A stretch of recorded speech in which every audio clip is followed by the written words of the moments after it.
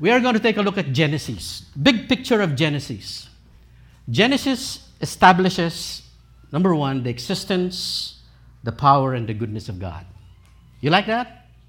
God exists. God is powerful, and God is good. And then, also, it establishes God's special dealings with the nation of Israel first, and his intention to develop relationship with you and I. You like that? That's the kind of God we have. And from the very beginning, that book of Genesis establishes that already. And I like that. Here is the outline of the book of Genesis. It involves 4 great events and 4 great people. It's divided into from creation all the way up to Joseph. And we have already covered creation and the fall. And in Genesis chapter 1 and 2, what happened to my slide, Pastor? Huh? No, it went out of... Anyway, the first part is we've learned the topics on standing in awe of God because our God is our creator. We learned how to honor our God, and we said that we will follow his instructions. And also, at the same time, when we got into chapter 3, when sin came into the world, we talked about assuming responsibility. And in there, we learned about disobedience and sin having consequences. I'm reviewing what we have covered so far. At the same time, in Genesis chapter 3, we talked about Cain and Abel. And we talked about what to give God. And we said we have to give our best to God, our time, our talent, and our treasure. And today, we're going to talk about the flood. The flood. What was the flood for? What can Christians learn from it? So much can be learned from this episode and this chapter of Genesis. And I would like us to understand that God has plans for us. And this morning, I would like to talk about that, and it's all about heeding God's warnings. And not just heeding God's warning, but seriously heed God's warning. Seriously heed God's warning. I'd like us to stand up to read scriptures, please. We will read from Genesis chapter 6, verse 1 up to 22. And let's read this loud, please, beginning from verse 1. Now it came about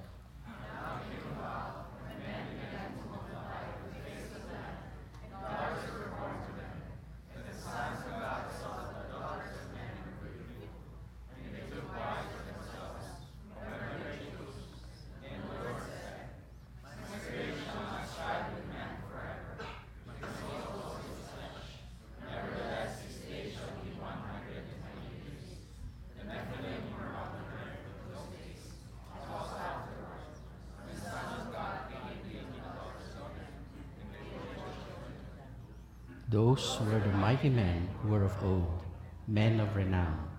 And the Lord saw that the wickedness of man was great on the earth, and every intent of the thoughts of his heart was only evil continually. The Lord was sorry that he made man on earth, and he was grieved in his heart. And the Lord said, I will blot out man whom I have created from the face of the land, from man to animals, to creeping things, and to birds of the sky. For I am sorry that I have made him. But Noah found favor in the eyes of the Lord. These are the records of the generations of Noah. Noah was a righteous man, blameless in his time. Noah walked with God. Noah became the father of 3 sons, Shem, Ham, and Japheth. Now the earth was corrupt in the sight of God, and the earth was filled with violence. God looked on the earth, and behold, it was corrupt, for all flesh had corrupted away upon the earth. And God said to Noah, the end of all flesh has come before me, for the earth is filled with violence because of man, and behold, I am about to destroy them with the earth. Make for yourself an ark of gopher wood. You shall make the ark with rulers, and and shall cover it inside.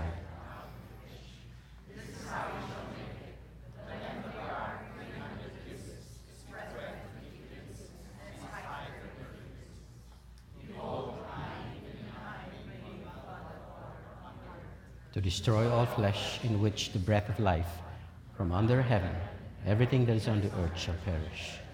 But I will establish my covenant with you, and you shall enter the ark, you and your sons and your wife, and your sons' wives with you.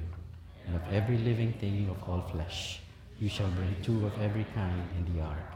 Keep them alive with you. They shall be male and female.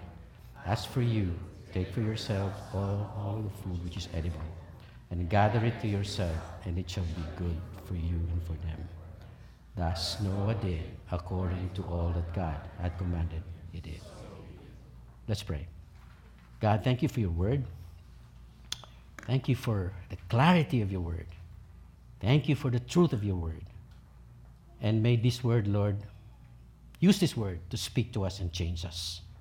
Reveal to us even more who you are and how we ought to deal with your word, believe your word, and obey your word.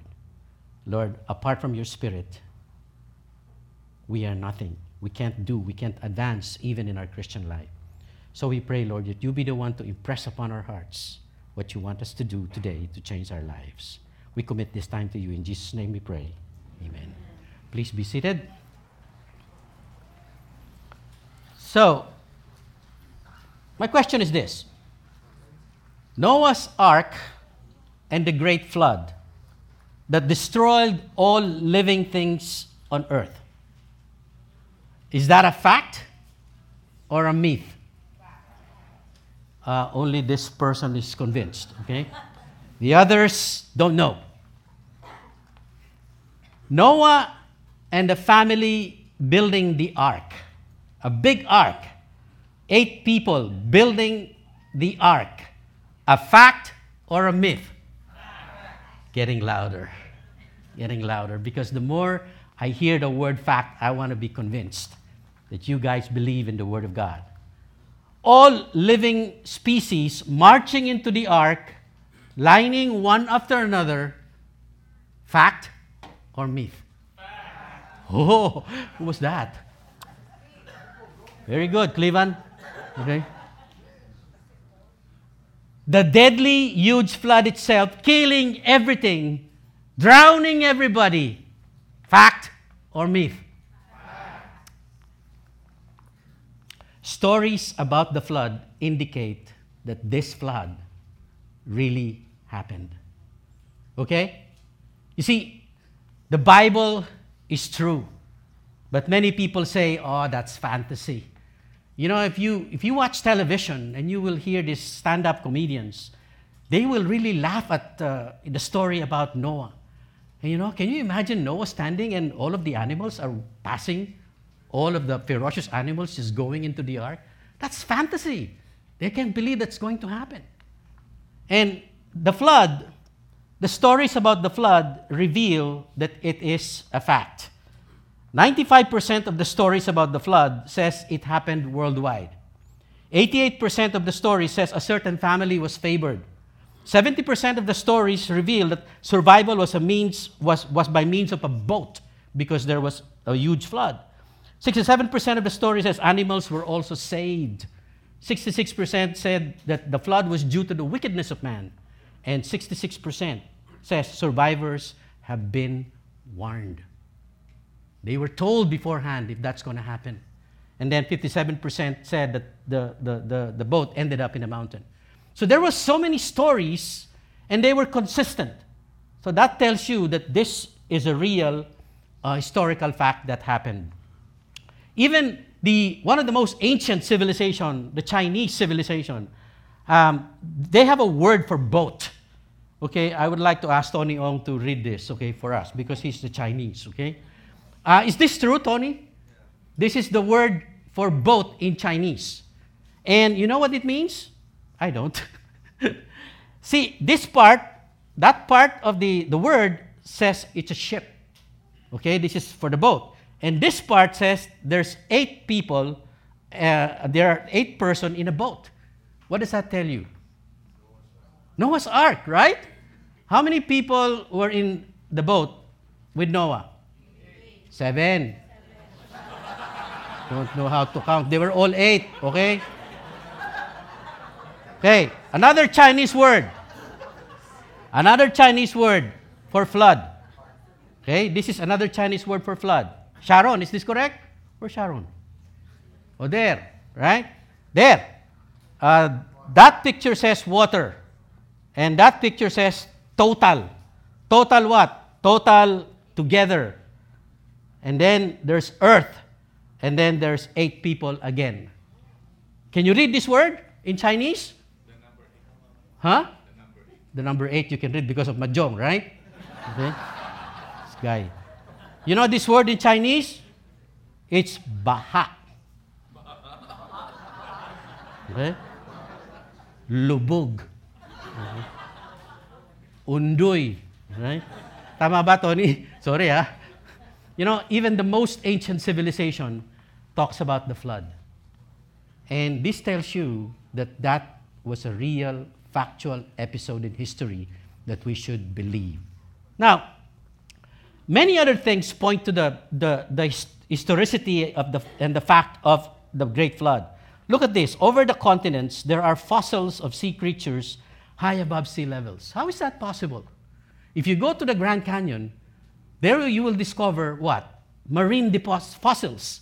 How on earth did they get there? Did somebody gather them and bring them up there and spend some time really developing that whole thing to just make people wonder? Of course not. Nature brought it there. And the flood, only the flood will explain that, right? Marine fossils found in the Himalayas, Mount Everest. And they look like this when you take a closer look at it. How on earth did they get there? Only one thing points to it. The fact that the flood happened. And then, how about this? Folded, layered sedimentary formations. How on earth were they formed? You know, do you see the picture? Do you see how big the people are? Do you see the people? They're standing at the bottom. Yeah. Can you picture that? Yes. And on top of them, these are what? Formations of layered, curving, folded sedimentary formations. How on earth were they formed? You know, they were formed only because of what? After the flood, the sediments settled down, and because they settled down in different formations, they stayed there. And when the water disappeared and they dried up, they remained that way. Because if you try to do this manually, when the earth is dry, you won't be able to do it because it will break, right? So this tells you that this is the work of the flood. What about this? Rapid burial of animals. Did you know? This is a mother, I don't even know how to pronounce this. A mother 555 sardines giving birth, okay? Right? Giving birth. You see that? That is the baby going out, right? Now, how was this captured? And how was it that this did not materialize completely? Because they were rapidly buried. And that will only be explained because the flood did it. All right? What else? Rapid burial of animals, Ashley beds. You will see many, many more evidences that flood really happened indeed. Now, where did the flood waters come from? Genesis 7 verse 11 says, in the 600th year of Noah's life, in the 2nd month, on the 17th day of the month, on the same day, all the fountains of the great deep, deep below, burst open, and the floodgates of the sky up were open. So there is water from beneath, and there's water from above. Today, where is water coming from? Only from above, right? But before then, this was what was happening. And believe me, the water canopy concept of the world then, the reality then, is the only thing that will explain that. Water canopy means the structure of the world then was there was water beneath and there was water around the globe. Okay? It's like a greenhouse effect. You know what I'm saying? So, when God said there will be flood, the water from above burst and it started to fall, but the water beneath also started coming out. That was what happened, and it's a fact. What about this? Declining post-flood longevity. Did you know that people before the flood lived very long? Right? If you want to live long today, what is the formula? Honor your father and your mother. Right? Children, your Tito Oscar is 450. Okay? Do you want to live longer? I look at my son and I look at my daughter right now. Honor your father and your mother and you will live long on earth. Okay? And look at you young people. Honor your father and your mother and you will live long on earth. Sophia. Okay? Look, did you know that people before the flood lived longer? 900 years plus? And after the flood, longevity started to go down. Why? Because the environment changed. The water canopy that was supposed to be protective of the sun penetrating the earth was removed. And therefore, ultraviolet rays started to come in and affected the environment. That's why today, the lifespan is only like 70 years old. Okay, Romy, you're 65. You only have 5 years left. Okay? I am 62, okay, and I have 8 years left. So I will speak and speak for the next 8 years because you will miss me. Jesus referred to the flood as a historical fact. Even Jesus referred to it as a historical fact. So if you're here today and you're one of those guys who says, that flood is just a fantasy, it never happened, I would like you to consider the significance of having this as a fact. Because if you see the flood as a fact, it will change your perspective in your Christian life. Even Jesus referred to it as a fact. In Matthew 24, 38 to 39, he said, "For as in those days before the flood," okay, he referred to the flood, "they were eating and drinking, marrying and giving in marriage until the day that Noah entered the ark. And they did not understand until the flood came and took them all away." Jesus was referring to a historical fact, right? And this was at the time of Jesus, meaning that flood really happened. Noah's ark and the deadly flood are historical facts, not fiction. Why? To help us. Help us in what? Number one, to establish indeed that the Bible is God's word of truth. If there's one thing that you have to hang on to, it is the Bible. This morning, a lady handed me a card, okay? A card which says that ignore the Bible and just focus on the church because the church is bigger than the Bible.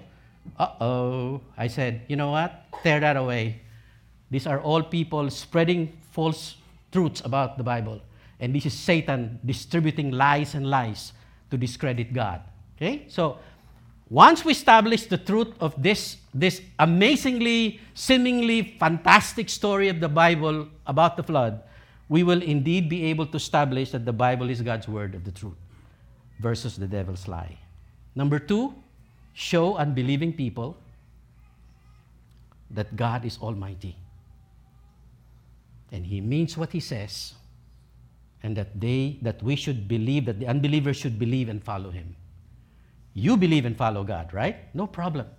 But we need to be able to explain this account to people because most people will say, this is not true, it's fantasy. But the moment we succeed in telling people how true this Bible is, the people will see that God is great, God is almighty, and we should believe him, know him, and believe him. And then, finally, more importantly for us, we need to heed God's warning. Seriously. We need to know that sin or disobedience has deadly consequences. I will repeat. You and I need to know that sin and disobedience have deadly consequences. And we cannot ignore them. So, the killer flood, historical fact, not fiction. It is simply a consequence of God's warning not heeded. The moment you don't heed God's warning, you're dead. So this morning, I would like us to talk about heed God's warning and seriously heed God's warning. What is a warning? What is it for? Have you been warned in your life before? Yes or no? Yeah? You know, it depends on who's giving the warning, right? If somebody who loves you gives you the warning, you listen. But if the one giving you the warning is your enemy, you better not listen. Right? Like my fellow golfers, okay? I give them a warning all the time, and they hate me for it. Before they stand up, they look at the water, and I tell them, hey, there's big water there. And your ball will fall inside that water. They hate me for giving them warnings, you know, because they think I'm their enemy. I'm confusing them, they say. Okay? You know, warnings are good. Warnings are good. What's a warning? Something that gives notice, advice, or intimation to a person or group. About what? About a danger, impending evil, or possible harm, or something else unfavorable. Make sense? Warning is all about being made alert about a certain danger ahead of you, and or a certain consequence that you should be aware of in case you're missing it. George, I warn you. Marivic, be careful. Okay? So, God's warning to man in Noah's time. What was God's warning to man in Noah's time? This was it. Then God said to Noah, the end of all flesh has come before me, for the earth is filled with violence because of them. And behold, I'm about to destroy them with the earth. You know, many people who don't know God, and I think this is true of all young people. Young people have this, what you call, doubt syndrome as far as God is concerned. Okay? Why did God create the flood? You know? Why did God make sickness? Okay? You see, you have to understand that God is both good and holy. God is not just one aspect. Okay? And God did not create this thing just for the sake of showing us that He is a KJ. You know? God wants people because at the same time, God is good. He wants people to know that He cares for them. That's why He wants them. But if people do not listen to Him, what does He do? He has to do His part and punish people who disobey because God is holy. Okay? You have to understand. You can't confuse these two. God is good. Therefore, if God is good, He cannot create an earthquake. He cannot create cancer. He cannot create... No. Okay? You know, you have to understand both of these things. God is good. At the same time, God is holy and God is just. So, whether you get one or the other depends on who and how you react to these truths and principles before you. So, this was the warning. Behold, I'm about to destroy them with the earth. Then the Lord saw the wickedness of man was great on the earth, and that every intent and the thoughts of his heart was only evil continually. You know, the word saw, it gives the impression that God accidentally saw. Uy, what are you doing? You're evil, huh? No. God has always been seeing things. God sees everything because God is God. And, you know, He sees that man, after the fall, has continually put in his heart evil and is continually evil. And folks, don't be surprised. That's who we were. That's why many times we fall back. You know, God saved us. God wants us to change, but aren't you surprised you find yourself, you know, going back to where you used to be? Because as human beings, our hearts continually think about our fallen nature and evil. And then, verse 6, the Lord was sorry that He had made man on earth, and He was grieved in His heart. You know, this word sorry is not the kind of sorry, oops, I made a mistake, huh? I made man. No, it's not that kind of sorry. It's the kind of sorry that the kind of being sorry that a father has or the parents has for his children if their children are not well, are not doing good, in spite of all of the warnings. You understand what I'm saying?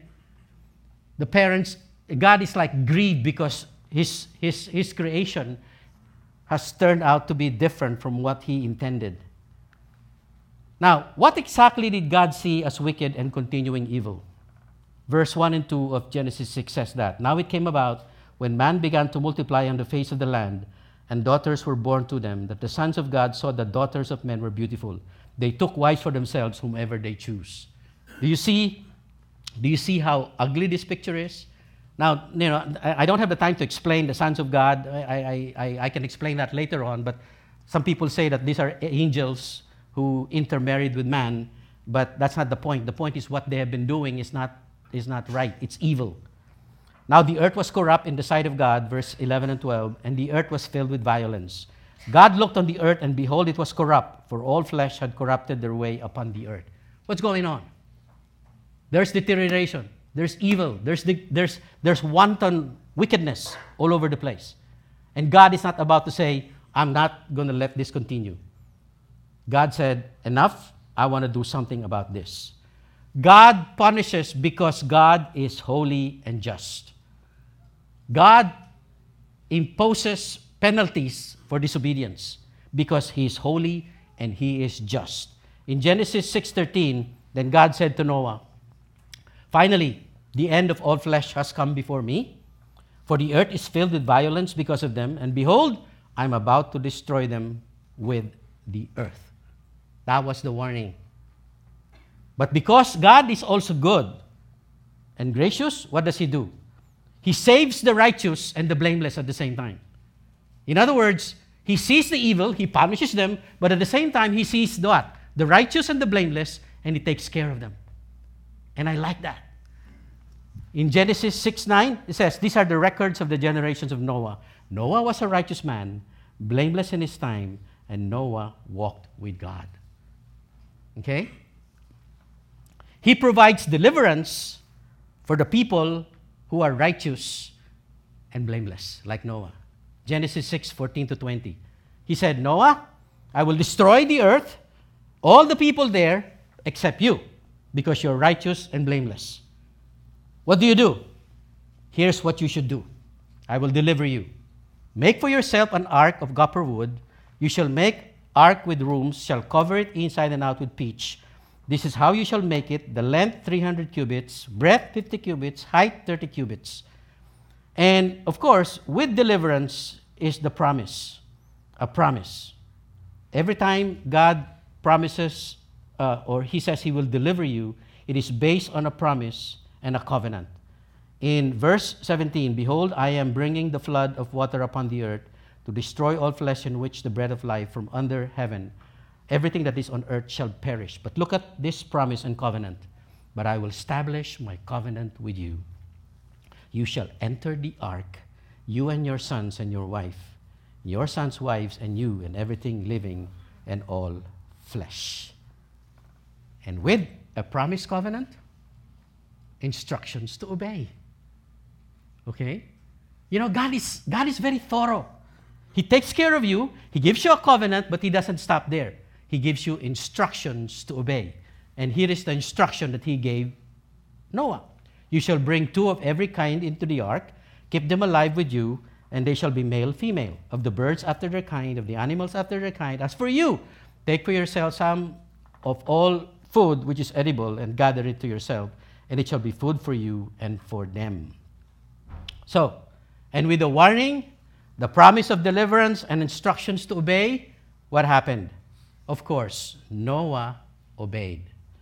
Verse 22, thus Noah did according to all that God had commanded him, so he did. What happened? What was the result? Noah and the family were saved, right? We know the story. Mankind and all other living beings preserved. Now, how did they live? How were they saved? Because they heeded God's warning. Simple. Can you imagine if they did not obey? Can you imagine if they did not heed the warning of God? Even Noah? God naman eh. What flood are you talking about? I haven't even seen a rain. Can you imagine if they did not heed God's warning? You see, they obeyed all of God's instruction, even though the odds were against them. You understand what I'm saying? They obeyed everything that God instructed, even though the odds were against them. They had faith in the promises of God. That's how they were saved. They heeded God's warning, but on top of heeding God's warning, They obeyed because they had faith in the promises of God. So this morning, again, I would like you to tell to your neighbor, heed God's warning. Come on, tell each other, heed God's warning. Seriously heed God's warning, okay? Seriously heed God's warning.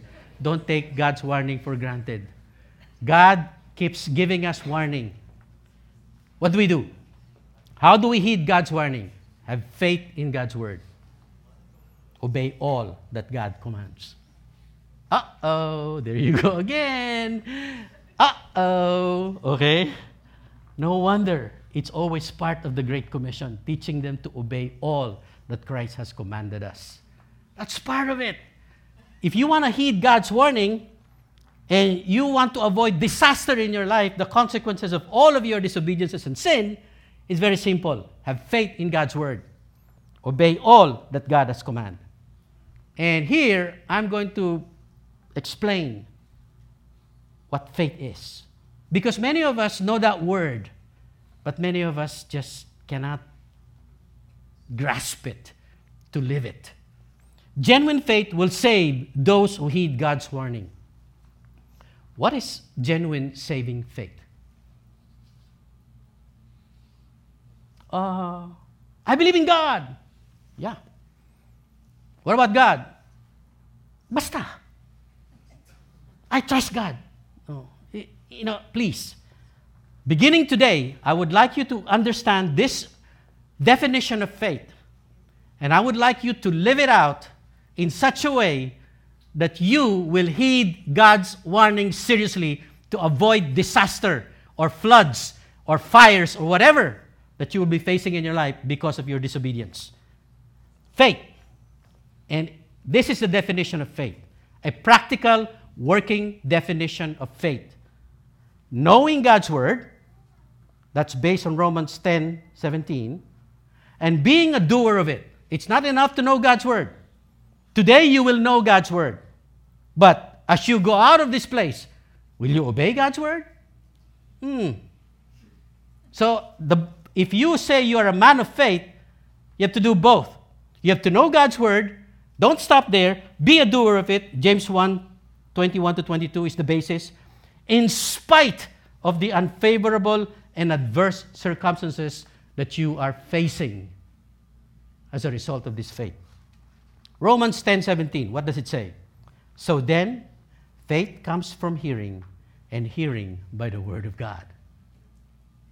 If you want to be faithful, you want your faith to grow, you have to know God's word.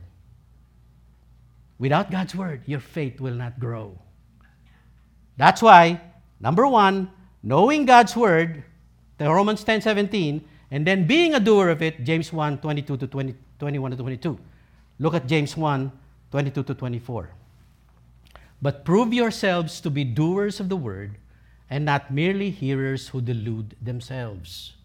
For if anyone is a hearer of the word and not a doer, he is like a man who looks at his natural face in a mirror. For once he has looked at himself and gone away, he has immediately forgotten what kind of a person he was. You see, faith is knowing God's word and doing it. Faith is knowing what God wants you to do and obeying it. If you know God's word and don't do anything about it, don't tell me you are faithful. You're not. And the part that I like the best, which distinguishes the faithful from the unfaithful, is what? In spite of the unfavorable circumstances. Okay? In other words, you know God's word, you will do it in spite of the unfavorable circumstances. Consider, for example, the adverse circumstances Noah faced when he was warned by God. Put yourself in the shoes of Noah when he was warned by God that the flood is coming and that he should make what? A boat, an ark.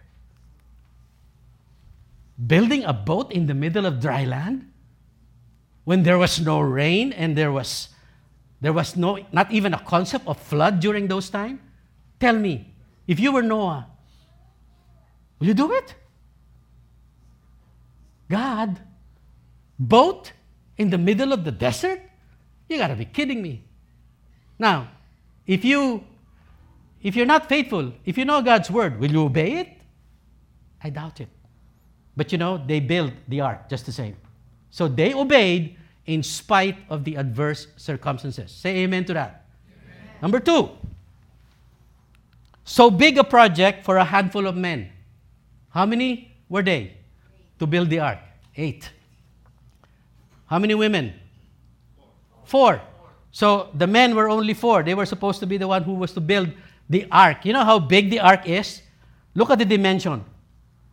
Noah's ark, contemporary equivalent, 450 feet. 1.5 American football field. Ang laki niyan, ha? With 75 feet, 7 parking spaces. Pasensya na kayo, gumalaw yung PowerPoint, no? Height, 45 feet, 3 stories. Cubic feet, 1.5 million cubic feet. 800 railroad boxcars. Laki niyan. Capacity, 14,000 gross tons. Equivalent contemporary, Princess of the Orient. Malaki. Now, if you were Noah, 8 lang kayo. Gagawin nyo ba yan? God naman eh. I'll make an ark in the middle of the desert. And how big this ark is, I cannot even imagine. You gotta be kidding me. And God says, make an ark. Now, if you were not faithful, will you do? If you were Noah, will you do it? If you're faithful, yes. Because you know who's giving the command. Right? If you believe in God and God knows what He's doing, and God is almighty, even though the situation looks impossible for you, you will do it. Wives, respect your husband in everything. Oh, hindi pwede. Hindi pwede. Mahirap yan. Husbands, love your wife unconditionally. Unconditionally. Even if they're not taking Yoli. Okay? Unconditionally. Amen. See amen there. What about the mocking and laughing people at the same time? Do you think the people were mocking? Did you know how long the flood came when God gave the command, Noah build the ark? And then when actually the flood came, do you know how long it was? 7 days? 130 years. Okay? Can you believe that? You know, on the first month, excited ka, there's going to be a flood. I'm going to do it. On the first year, pagod na pagod ka na, God, darating ba yung flood? Tapos may mga tao pa nang gugulo sa'yo. Okay? Noah, tanga. Noah, tanga. Okay? Noah, tanga. Kinakantsawan ka, no? They were mocking him. For 100 years. Can you believe that? Those were the adverse circumstances that he was facing. Did he continue to do it? Of course. We know the story. He built the ark. They went into the ark. The animals went there. It's a historical fact. But, beyond the historical fact, do you know exactly what happened in between? Was it easy? Was it easy to heed God's warning is what I'm saying? No. It requires a lot of faith. And faith means you have to know what God is telling you to do, and you have to believe who's giving the command, and you do it just the same, even if it doesn't make sense to you. Is God giving you commands right now that don't make sense at all? I don't know with you, but God has been giving you a lot of commands that don't make sense. Be humble. Stay humble. The whole world doesn't celebrate humility. The whole world wants you to be proud. The whole world wants you to celebrate, insist on your rights. And here is God telling you, be humble. Give up your rights. Will you do it? If you don't believe who's giving that command, you're not going to do it, guys. But if you believe that command is being given by God who is the Almighty, and that warning is for you to prevent any disaster from coming into your life, then you will do it faithfully. Faithfully. He kept doing it for over 100 years. How hard was that? I cannot even imagine. If I was the one, I would have given up. I would have given up. Thus, Noah did according to all that God had commanded him, according to Genesis 6:22. Was Noah faithful? Yes. Come on, louder, guys. Was Noah faithful? Yes. Why? Because in spite of what he faced, he did what seemingly was impossible to do in the face of the world. Do you understand what I'm saying? God said, build an ark. God said there will be flood. Flood, ark, in the middle of a desert, people mocking you for 100 years. He still did it. And he was faithful. The Bible says Noah did according to all that God had commanded him, so he did. You know, the Bible in Hebrews calls that what? Faith. By faith, Noah, in Hebrews 11, being warned by God about the things not yet seen, in reverence prepared for an ark for the salvation of his household, by which he condemned the world and he became an heir of the righteousness which is according to faith. Faith. Now, those who did not heed the warning, they all perished. They did not believe. They did not have faith. If you want to be serious about heeding God's warning, you have to understand what faith is. And you have to be faithful. Even if you see that God seems unfair, even if you see that God is treating you not properly, even if you believe that, why did God create earthquakes? Why did God create tsunami? Why did God make me a Filipino? I could have been blonde. Come on.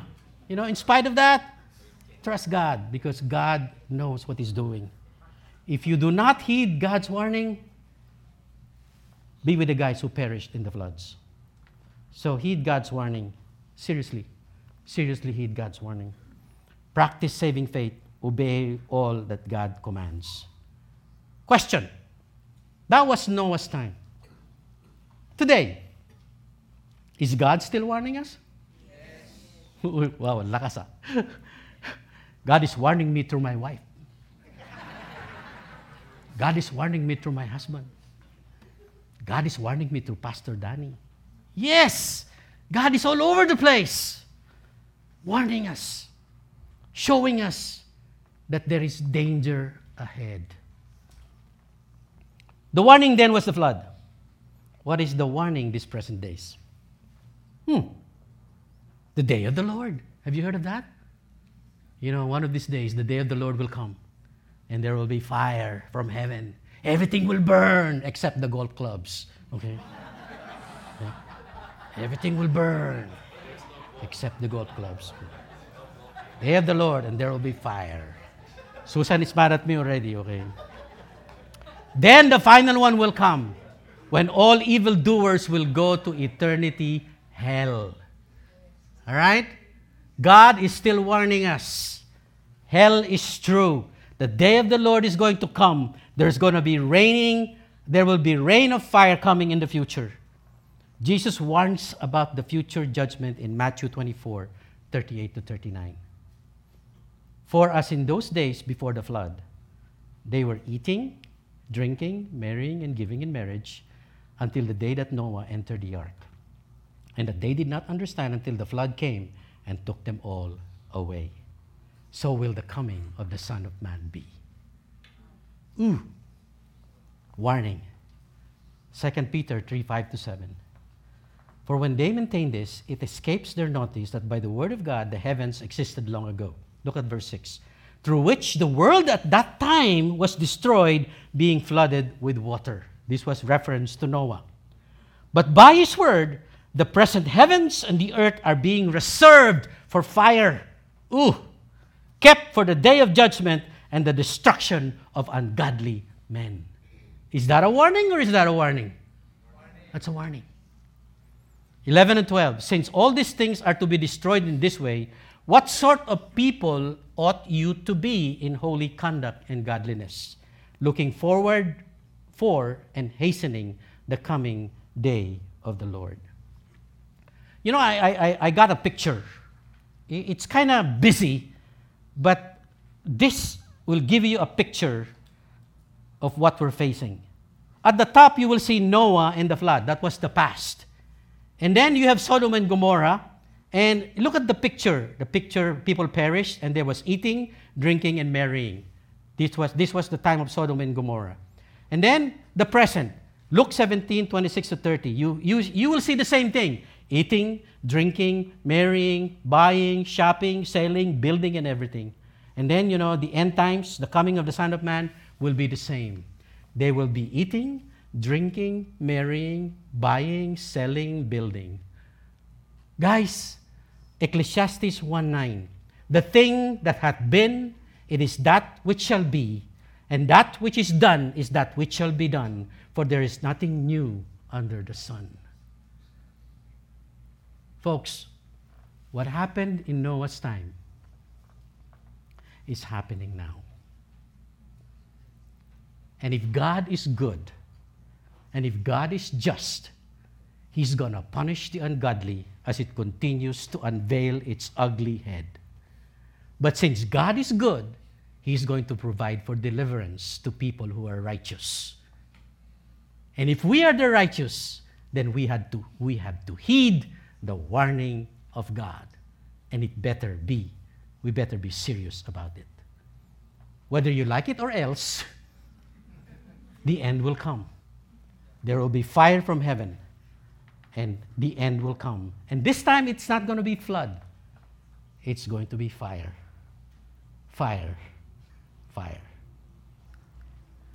God warns us still today and urges us to repent while we can. 2 Peter 3:9.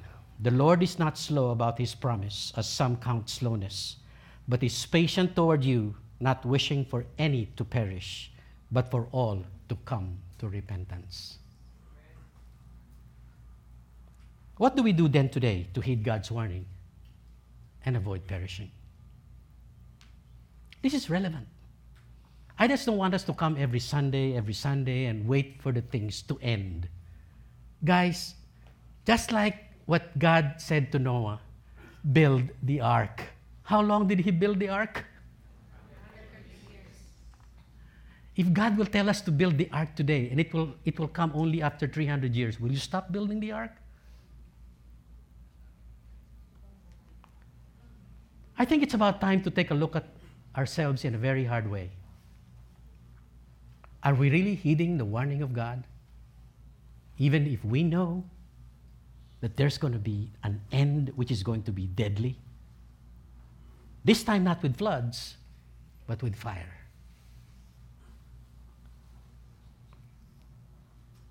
It was flood then, but the future will look like this. Fire. I don't know how it looks. This is just an illustration. But if it's going to be fire from heaven, and God will destroy the evil that exists today, I don't like to be there. Do you? I'd like to be somewhere where it's cold. I'd like to be in the mall, okay? Heed God's warning. Like Noah, be faithful. Like Noah, obey all that God commands. If you want to be serious about heeding God's warning and be safe from destruction, be like Noah, be faithful. Faithful? Yeah. We talked about saving faith, right? How can you be faithful? Know God's word. Here in CCF, we are so committed to God's word. You know, the lady who gave me that piece of paper this morning, I said, young lady, if you don't know God's word, you will be deceived. So I ask that you tear up that sheet. That's a lie, but I want you to start attending Bible studies beginning today.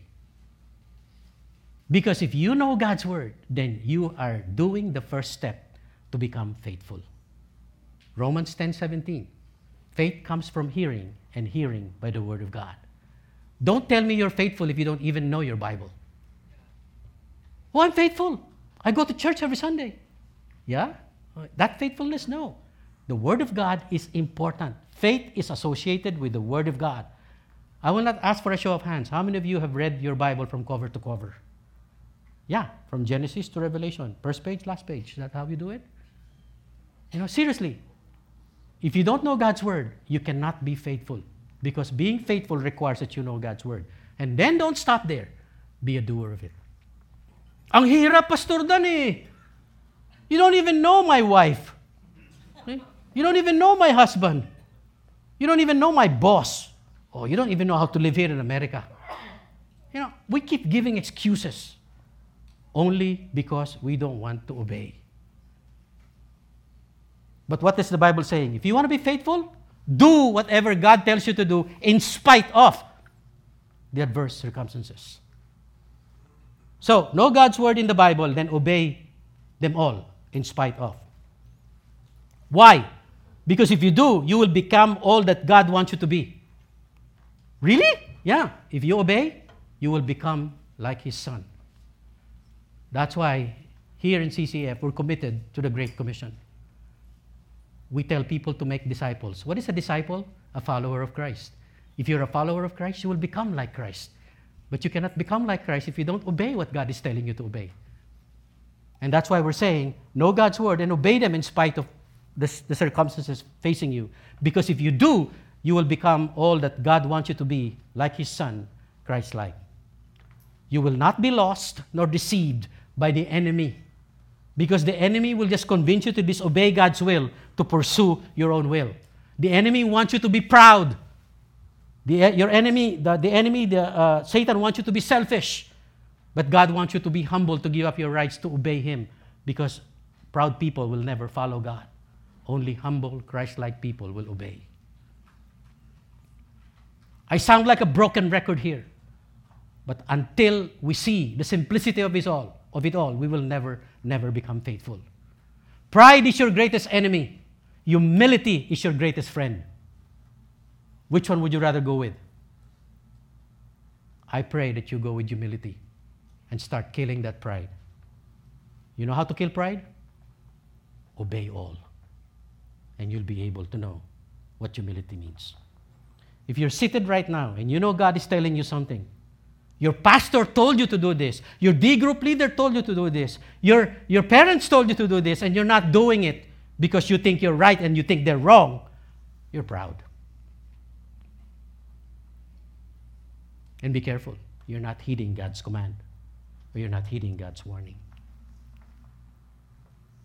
Sorry. Imagine if Oscar did not heed God's word through Pastor Peter. Remember our brother Oscar? How many of you were here? Did you hear his... Say yes naman. Say yes naman. Yes. He's 555. Okay? The other 555 is there.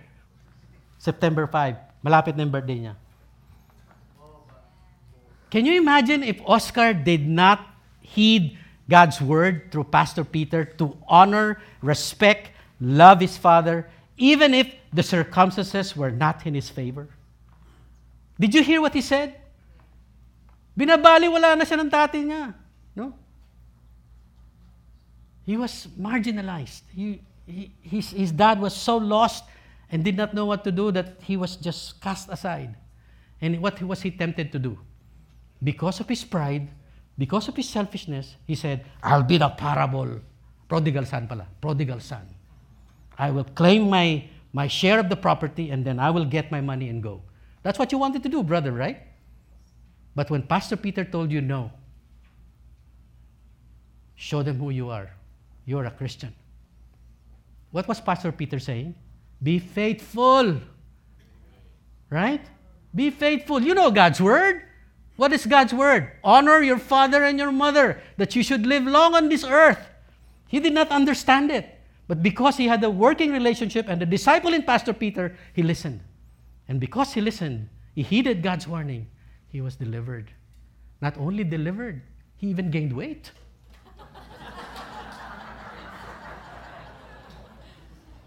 Five. Okay.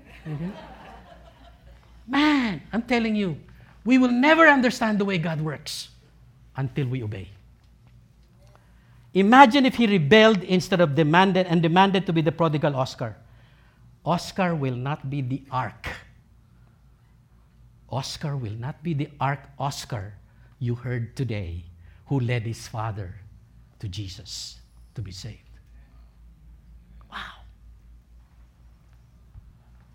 I want you to see what you are forfeiting because you are not faithful and because you are not heeding God's warning and heeding God's command.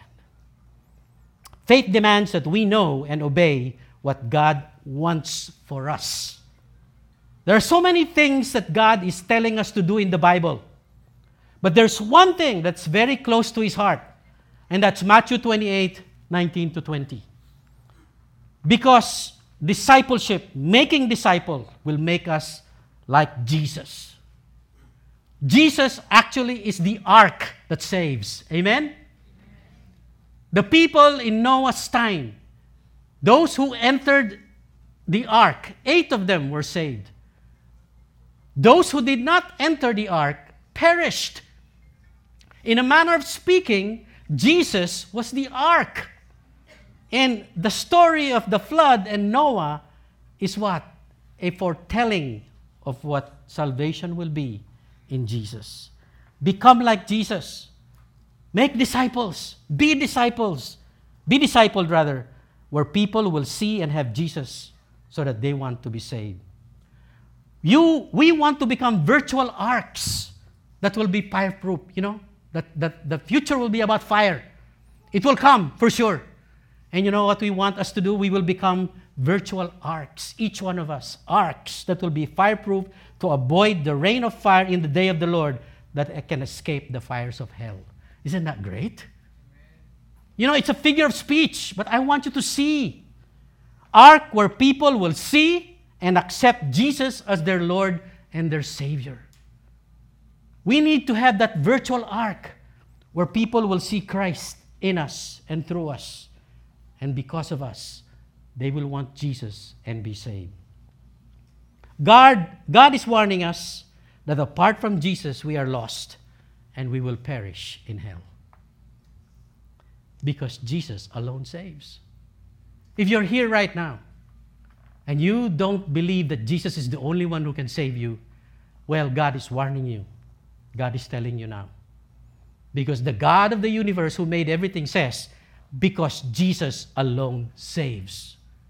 If you want to get saved, if you want to avoid the fires of hell, if you want to avoid the day of the Lord pouring upon you, be saved because Jesus alone saved. John 3:16 says, for God so loved the world that He sent His one and only Son. Whoever believes in Him will not perish but have eternal life. Believe in Jesus because Jesus is the Son of God. Jesus is the only one who can bring you out of hell and into heaven. Jesus is warning you. God is warning you. Acts 4:12. There is no other name under heaven by which we must be saved but the name of Jesus. I beg you, heed God's warning. I beg you, God is calling you because sin is already running its course.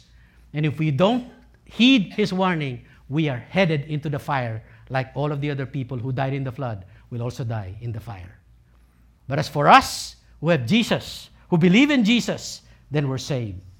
Enter the only ark named Jesus. Accept Him as Lord and Savior to become like Him. Right now, I want to pause again. And I would like you to bow your heads and just talk to God. God, I want to heed your warning. I don't want to perish. But I really don't understand this Jesus thing. But I just want to stop right now and accept that fact from you because you say that Jesus is the only one that saves. And so, Lord, I'm here right now. I bow my head and I pray to you. Lord Jesus, you're the ark that saves. I believe in you because you're the only one who can save me from the fires of hell. Save me. I believe you're the only one who can bring me out of this mess that I'm in. I trust you. I heed your warning. Come into my life. I know you're my Savior. I know you're my ark.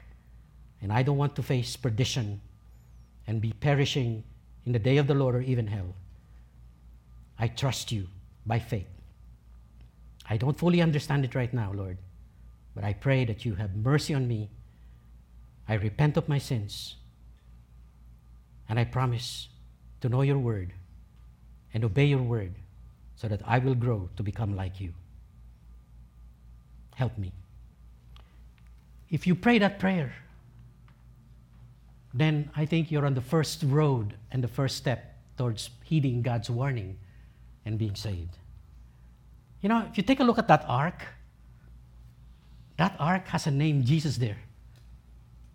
And all you have to do is to go in there. Jesus saves. Heed his warning. Enter the boat before it's too late. What's the call for us? I'd like to close with this. I would like us to be virtual arks. Oscar didn't even know that he was the ark. And now he knows. And I want us to see ourselves as virtual arks that people can enter, quote unquote, to see, to desire, and to have Jesus to be like him. When people see us, what do they see? Do they see the world?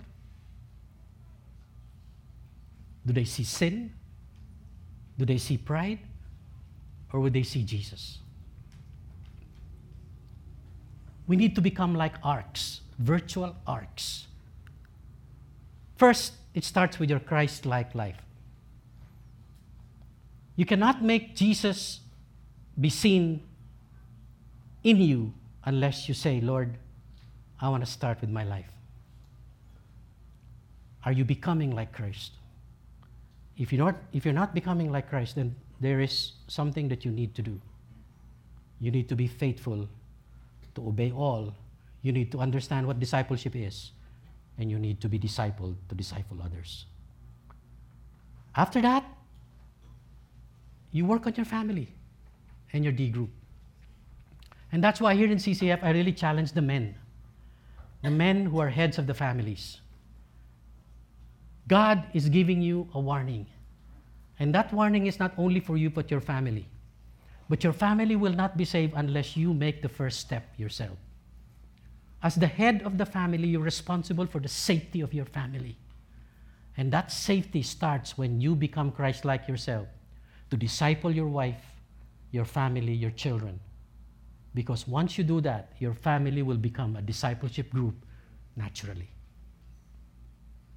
And I was so glad when Oscar told me that Pastor Peter is now focusing on the family. Because without the family, the church is nothing. The nation is nothing. The world is nothing. Your church.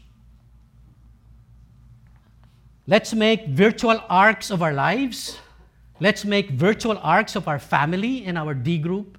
Let's make virtual arcs of our church, CCF, our ecclesia, the called out people who are so Christ-like that people would like to come in. And I would like to welcome our visitors who are here for the first time. And I hope that you're beginning to see that we are about Christ-likeness, and that's all there is. Because we want you to come and feel part of the salvation that God offers. You're most welcome. We are your family. And we would like to show you how Christ-like we are in the way we live. And then eventually, the CCF movement all over the world. If we can only become arcs in many ways, I really believe we can change the situation in the world. Keep becoming arcs even when you face adverse circumstances as Noah did. Folks, be faithful. Be faithful.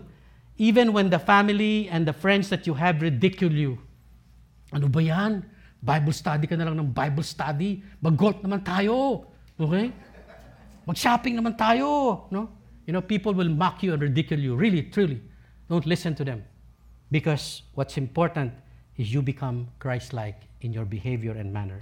When the word lures you to give up and you are discouraged, don't. Keep becoming arcs like Christ, looking like Christ. Make disciples when all else are making money and enjoying the world. That's my challenge to all of us. Because when we do that, we effectively heed God's warning. Then, you are serious about God's warning. Then, you will obey all that God commands. You will teach others to do the same. Then you will obey the Great Commission. Then you will make disciples. Then you and your family will be saved, and others will be saved. Let's pray. God, thank you for your word. Thank you for the story of the flood. Thank you for its historical fact. And thank you that it's for us to be reminded that people perish without heeding your warnings. Lord, your word is clear. You have spoken. Help us now, Lord, to heed your warning that there is danger coming up, that there's the end of the world, and that there's going to be a fire of hell to those who don't believe and repent of their sinfulness. Father, we just want to thank you that you have made us part of this family, the saved, the called, those who believe in Jesus Christ. And Father, we now want to become arcs in our own special way, arcs in our own life to become Christ-like, arcs in our families. And I challenge the men here in this fellowship to initiate discipling, becoming Christ-like in the family, to model it so that, Lord, truly, our families will change, our church will change, and this world will change. We heed your warning, God, and we don't want to perish, but we want to be saved. This is our prayer in Jesus' name. Amen.